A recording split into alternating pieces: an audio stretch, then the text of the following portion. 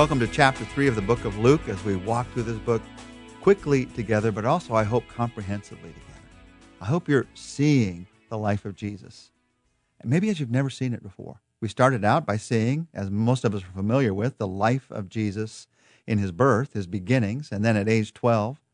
But now in chapter 3, we begin to turn to the ministry of Jesus. But before his ministry opens, we see how God prepares him for this ministry. There's a lot of lessons for you and I in how God prepared Jesus for ministry. Luke chapter 3, verse 1 begins by saying, in the 15th year of the reign of Tiberius Caesar, when Pontius Pilate was governor of Judea, Herod, tetrarch of Galilee, his brother Philip, tetrarch of Ithrea and Trachonitis, and Lysanias, tetrarch of Abilene, during the high priesthood of Annas and Caiaphas. Wow, that's a lot of names. That's a lot of places. Those are those verses 1 and 2, that you're terrified of reading when somebody's reading the scripture together. What's going on here? Notice that Luke writes as an historian. All that Jesus did, all who Jesus is firmly rooted in history. And we get to hear that history here. In that history, now Jesus is going to begin his ministry. Now, before getting into specifics, I want you to just note that preparation is vital. If God's going to use you in ministry, preparation for ministry is vital. If Jesus had to prepare for ministry, obviously I'm going to have to prepare for ministry. The idea that, now I'm a believer and the Holy Spirit's in my life, I can just go and begin, does not fit with the pattern, with the model of Jesus. God works his preparation for the life of Jesus' ministry, for the life of Christ and his ministry in 4 specific ways. First, John the Baptist prepares the way. Second, Jesus is baptized. Third, you see preparation in the genealogy of Jesus. And fourth, the preparation in the temptation of Jesus. First, John the Baptist prepares the way. First, chapter 2, the last half. The word of God came to John, son of Zechariah, in the desert. We hear the story of John the Baptist. And he really has a threefold ministry in preparing the way for Jesus. He is ministering in past and present and in future. In the past, we see the fulfillment of prophecy in the life of John the Baptist. In the present, we're going to see the call to repentance. And in the future, we see him pointing the way to Jesus. In the past, his ministry is the fulfillment of prophecy from thousands of years before. In verses 3 and 4, he went into all the country around the Jordan, preaching a baptism of repentance for the forgiveness of sins. As it is written in the words of Isaiah the prophet, a voice of one calling in the desert, prepare the way for the Lord, make straight paths for him. John's ministry had been prophesied from hundreds of years before, the prophet Isaiah.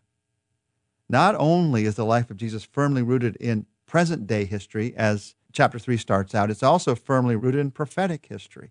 John is coming to prepare the way for the Messiah, for who Jesus is. And Luke is writing it out for us. He's laying it out for us so that everyone who reads this, who had been looking forward to the promised one of God, the Messiah of God, understands that prophecy is being fulfilled in the life of John the Baptist. John the Baptist was a spiritual hero in all of Israel. We're going to see as we read through Luke that he gets in some political difficulty with Herod, some great difficulty by which he even loses his life. He's a spiritual hero. But Luke wants us to understand that he is the forerunner of the Messiah. He is looking forward to the life of Christ. His ministry is a fulfillment of prophecy. It is also a call to repentance. Now, John's call to repentance may be different than any call to repentance that you've ever heard. In verse 7, here's what he says to the crowds. John said to the crowds coming out to be baptized by him. So these are the people who are following him. These are the people who are coming all the way out into the desert to be baptized by him. These are the true believers, supposedly. And here's what John says. You brood of vipers, who warned you to flee from the coming wrath? Produce fruit in keeping with repentance. John's ministry is certainly a different ministry. He's calling a people to repentance who are very self-satisfied in their religion. And they're coming out to be baptized in the desert, but John sees their hearts. He understands it's just one more spiritual thing to add to their lives. Just one more good thing to do. They're not truly repentant, many of them. They're just adding something else. Well, let's cover that base too spiritually. Let's do that. Let's have that experience too spiritually. Let's go to that retreat. Let's read that book. Let's do that study. Now, retreats can be wonderful. Books can be awesome. Studies can be life-changing. But the question is it all about repentance or just adding one more thing to the list? Now, the word repentance is a beautiful word. It means turning around. It means living a new life. It means a changed life. And John is calling people to this changed life. But he realizes it's not in him. So the most significant part of John's ministry is he points the way to Jesus. Listen to what happens in verse 15. The people were waiting expectantly, and were all wondering in their hearts if John might possibly be the Christ. John answered them all, I baptize you with water, but one more powerful than I will come, the thongs of whose sandals I am not worthy to untie. He will baptize you with the Holy Spirit and with fire. Here's what I love about John. He knew who he was, and he knew who he was not. He knew what God had sent him to do, and he knew what God had not sent him to do. And because of that, he has a clarity of personality and purpose that caused Jesus to call him one of the greatest men who ever lived. I want to live that kind of life. I want to know what God wants me to do, but I also want to know what he doesn't want me to do. John didn't get caught up in the comparisons that so many of us get caught up in, so that we're trying to do what God has called us to do, but also what God called him to do and her to do also, because they're getting a lot of notice for what they're doing. No, he just did what God had called him to do. That's what gives you clarity of personality. That's what gives you clarity of purpose. The ministry of John the Baptist is the first part of the preparation for the ministry of Jesus Christ. And it may often be true in your life. It may be true in your life also, that God uses someone else's life to prepare you for ministry. Their model, their encouragement, their work even will prepare you for the ministry that God has for you. That's what he did in Jesus' life. The second part of the preparation for the ministry of Jesus is in the baptism of Jesus, verses 21 and 22. When all the people were being baptized, Jesus was baptized too. And as he was praying, heaven was opened, and the Holy Spirit descended on him in bodily form like a dove. And a voice came from heaven, You are my Son, whom I love. With you I am well pleased. This is an amazing moment in history. This is an amazing moment in history. Verses 21 and 22, you have the Father, Son, and Holy Spirit all seen in one place at one time. The Son is being baptized. The Spirit is coming down like a dove. The Father is saying, This is my Son. I am pleased with him. Jesus is baptized. Now the question is, why was Jesus baptized? He wasn't baptized for salvation. He's perfect. He's God. He didn't need to be baptized for salvation or to express a salvation that had happened. Why was Jesus baptized? He was baptized as a humble example for us, to give us an example. And he was baptized also as a powerful picture of the deity of the Father, Son, and Holy Spirit. Jesus was baptized as a humble example for you. Being baptized like Jesus was, as an adult, not as a child before I could understand it, but as an adult after I've made my faith decision, is following Jesus Christ. Being baptized like Jesus was, being immersed in the water as a picture of the death, burial, and resurrection of Jesus Christ. It's just following Jesus as a model. And Jesus knew that some of us would struggle with that, either because we didn't like to be noticed or because we had traditions that we struggle with. There's all kinds of reasons why people struggle with baptism. Jesus knew we would, and so he was baptized as an example for you, as an example for us, because he wants us to follow him in baptism. I love the idea that when I'm baptized, I'm following Jesus in baptism. This preparation for the ministry of Jesus. You have the ministry of John. You have the baptism of Jesus. But then you also have the genealogies. Chapter 3 ends with a long reading of the genealogy of Jesus. I'm not going to read the whole thing. I know you were waiting for this. I know it was going to be your favorite part of the entire book of Luke, but I am going to read some parts of it. I want you to hear the names. I want you to hear the genealogy. Now, Jesus himself in verse 23 was about 30 years old when he began his ministry. He was the son, so it was thought, of Joseph, the son of Hali. Now, I'm going to skip on.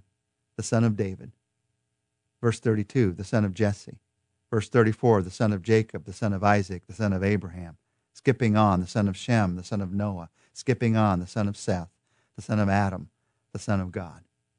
All those names, many of which I skipped, from Joseph, all the way back through David, all the way back through Jacob, Isaac, Abraham, all the way back through Noah, all the way back through Adam, all the way back to God. The genealogies are put in the Scripture for us to recognize that Jesus came from the line of David, and he's a fulfillment of prophecy. But in these genealogies, there are three messages that you and I need to hold on today. One, all of history has been leading to something. All of history was leading to this point. The idea that history just happens randomly is nowhere to be seen in the Bible. It may seem that way to us. It certainly seems that way to us at times. It is not. All of history has been leading to something, and all of history still is leading to something, to Jesus coming again, to us being with God for all of eternity. Number two, second message, God has always had a plan. Even through the struggles and the troubles of those that we read about in these genealogies, God had a plan and was working his plan out in human history. And even through the struggles and problems and difficulties in your life, God has a plan. And message number three is people are a part of God's plan. Why doesn't God just do it without us? He's chosen not to. He's chosen to do it with us, through us.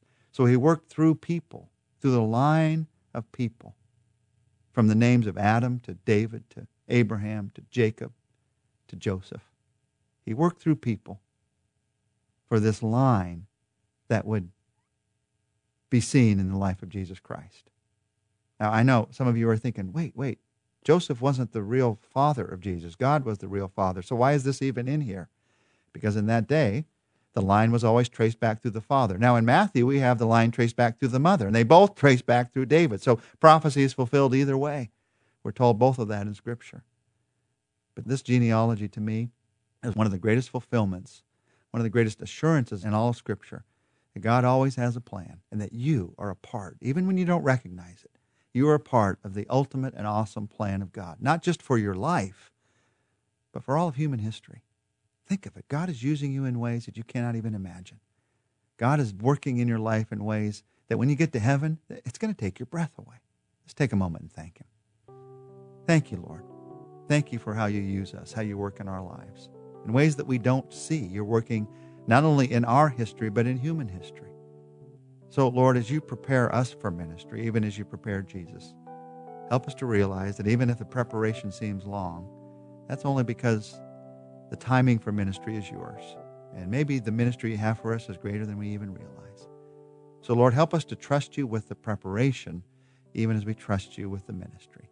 And we ask this in Jesus' name. Amen. Tomorrow, chapter 4, we're going to look at the temptation of Jesus. We're going to look at the first message, the first sermon of Jesus.